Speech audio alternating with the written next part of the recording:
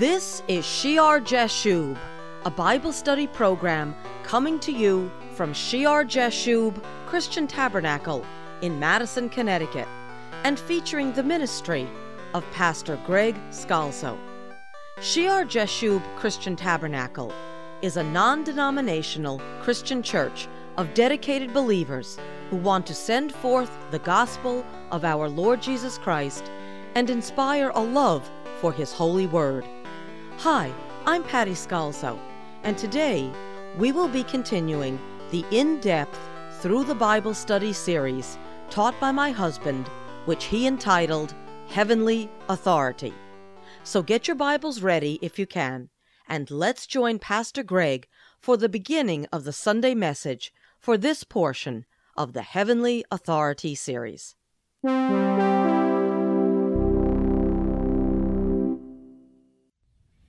Last time, we ended with the dramatic scene at the cave in the wilderness of En-Gedi.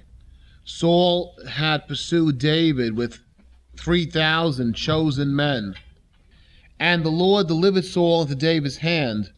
When Saul went to relieve himself by himself in a cave, he did not know that David and his men were there in the back of the cave, and that David could easily have killed him, but David didn't do it.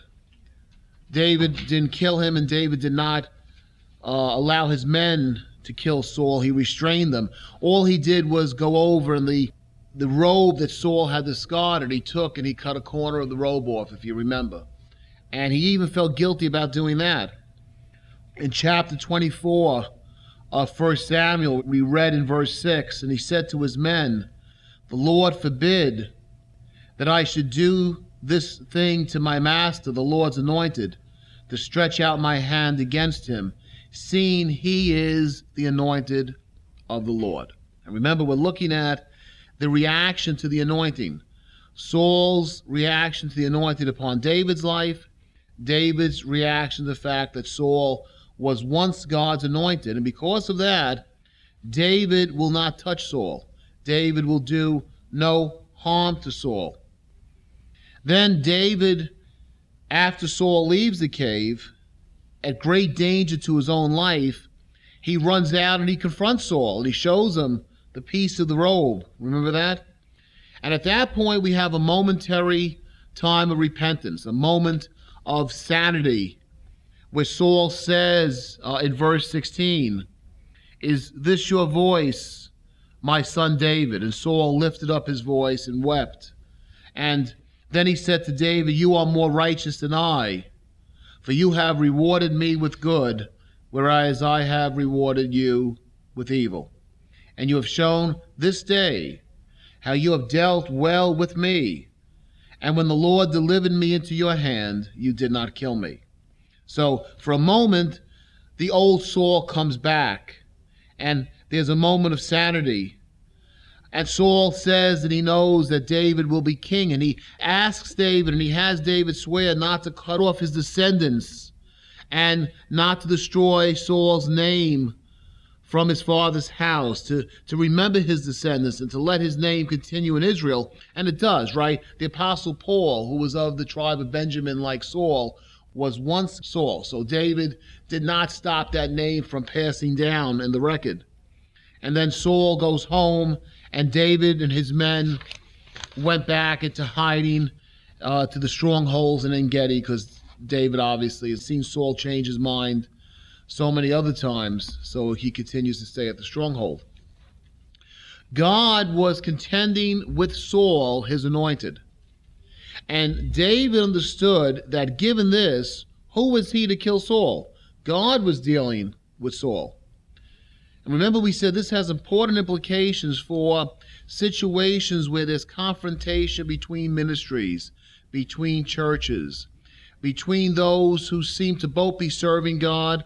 Maybe one ministry, one church goes astray, error comes in, maybe they become like Saul.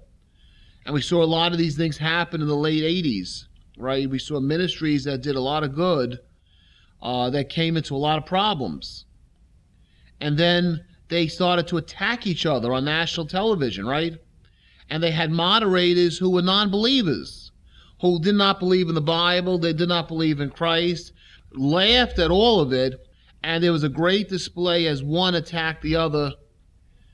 There's an important message here as we look how David handled the fact that Saul was in an office. Even though God rejects Saul, God pulls his hand back from Saul, God says the kingship will be taken away from Saul. Still David's been told he will be king. He's been anointed by Samuel. Still, he's not the instigator. He's not the troublemaker. He's not the one that's going to rip the kingdom out of Saul's hand. If it's going to be done by anybody, it's going to be done by God. And far be it from me, he says, to touch God's anointed. In verse 12, he says in chapter 24, remember we read, let the Lord judge between you and me. And let the Lord avenge me on you, but my hand shall not be against you. I'm not going to be the one to kill you, Saul. I'm not going to be the one to pull you down. Let the Lord judge.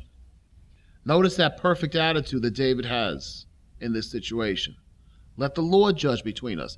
If that attitude had been there in the late 80s, that whole debacle, which if you were witnessing to people back then in the middle 80s, you know that a lot of people that were starting to listen to those ministries, turning on the television, they were hearing the word of God, they were getting all moved, and all of a sudden, if they hadn't come to the Lord yet, if they were on the fence, when that happened, boom, the next day it was hard to speak to them.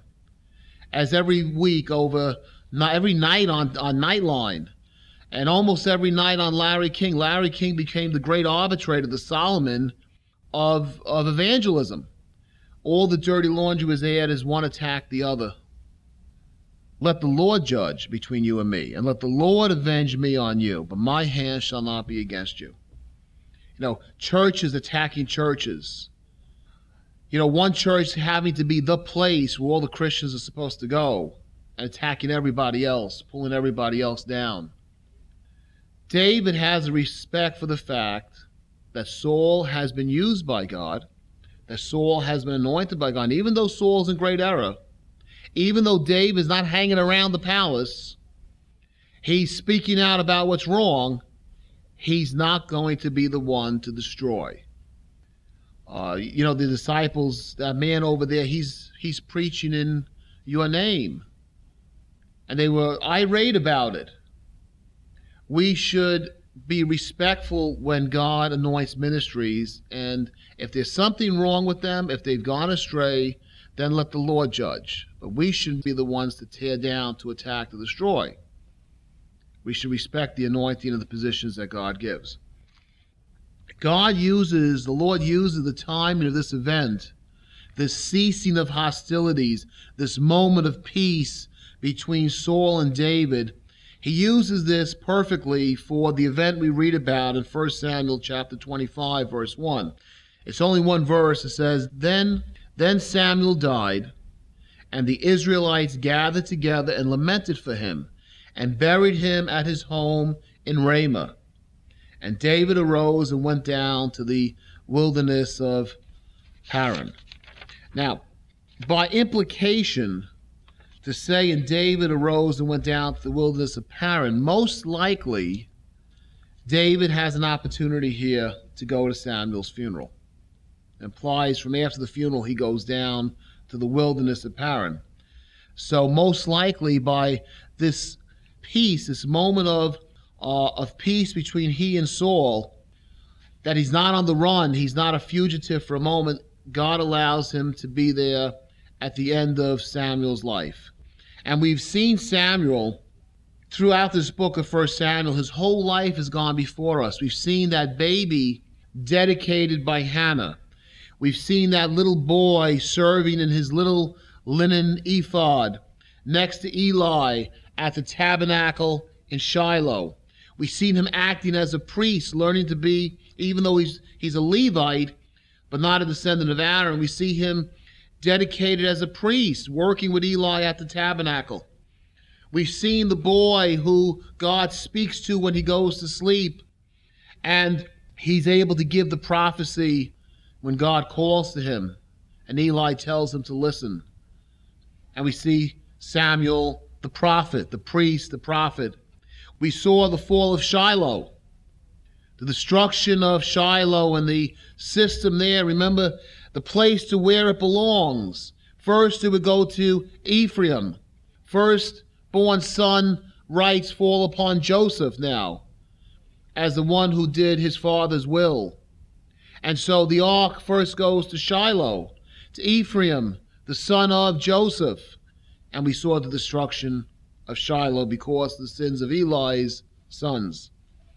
And then we saw in the midst of all the sadness with the ark being taken away by the Philistines and then brought back, and the people wandering, not knowing what to do, we saw the great repentance and revival under Samuel at Mizpah. And that Ebenezer stone he set up, the stone of God's help. And then we go on and we see Samuel as the judge. Remember in the circuit ride, how he would go from town to town like the circuit rider preaches, preaching the word of God, judging, teaching.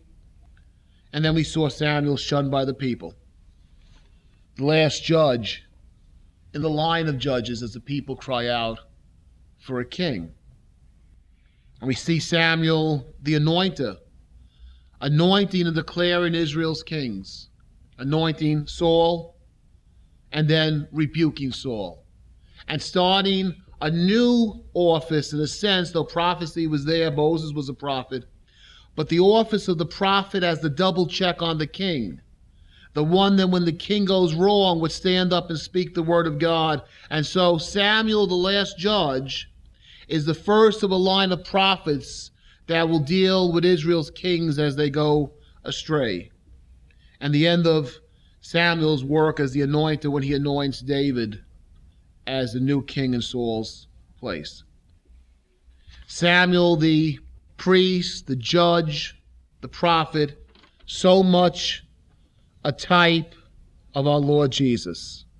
And now as an elderly man, his work is complete. In the anointing of David, he dies. We know that he is faithful in all God's house. We know he's human. We know his sin that he didn't quite see when his sons as judges were being unfair. And he kind of looked the other way a little bit. But all in all, he was a great follower of the Lord and a great example in the Bible of faithfulness in God. And here we've gone from his birth and we go to his death back in his own home, right? We studied how he was born in Ramah of Ephraim. That was his home. When on the circuit ride, he would return to Ramah of Ephraim. And now his burial place is in Ramah of Ephraim. It is always a source of joy to hear from our radio listeners. So if you have any comments on today's study, please send them along to us. Our address is Shear Jashub Christian Tabernacle, Post Office Box 518, Branford, Connecticut 06405. And if you will be in the Madison, Connecticut area, please join us for Sunday service. We meet every Sunday at 10 a.m. at the Madison Memorial Hall on Meeting House Lane, just off Route 1. The exit is number 61 off I-95. Go south to Route 1, turn right, and at the next light, turn right again. Please join us for our next broadcast of A Remnant Shall Return, which in Hebrew is Shear Jashub.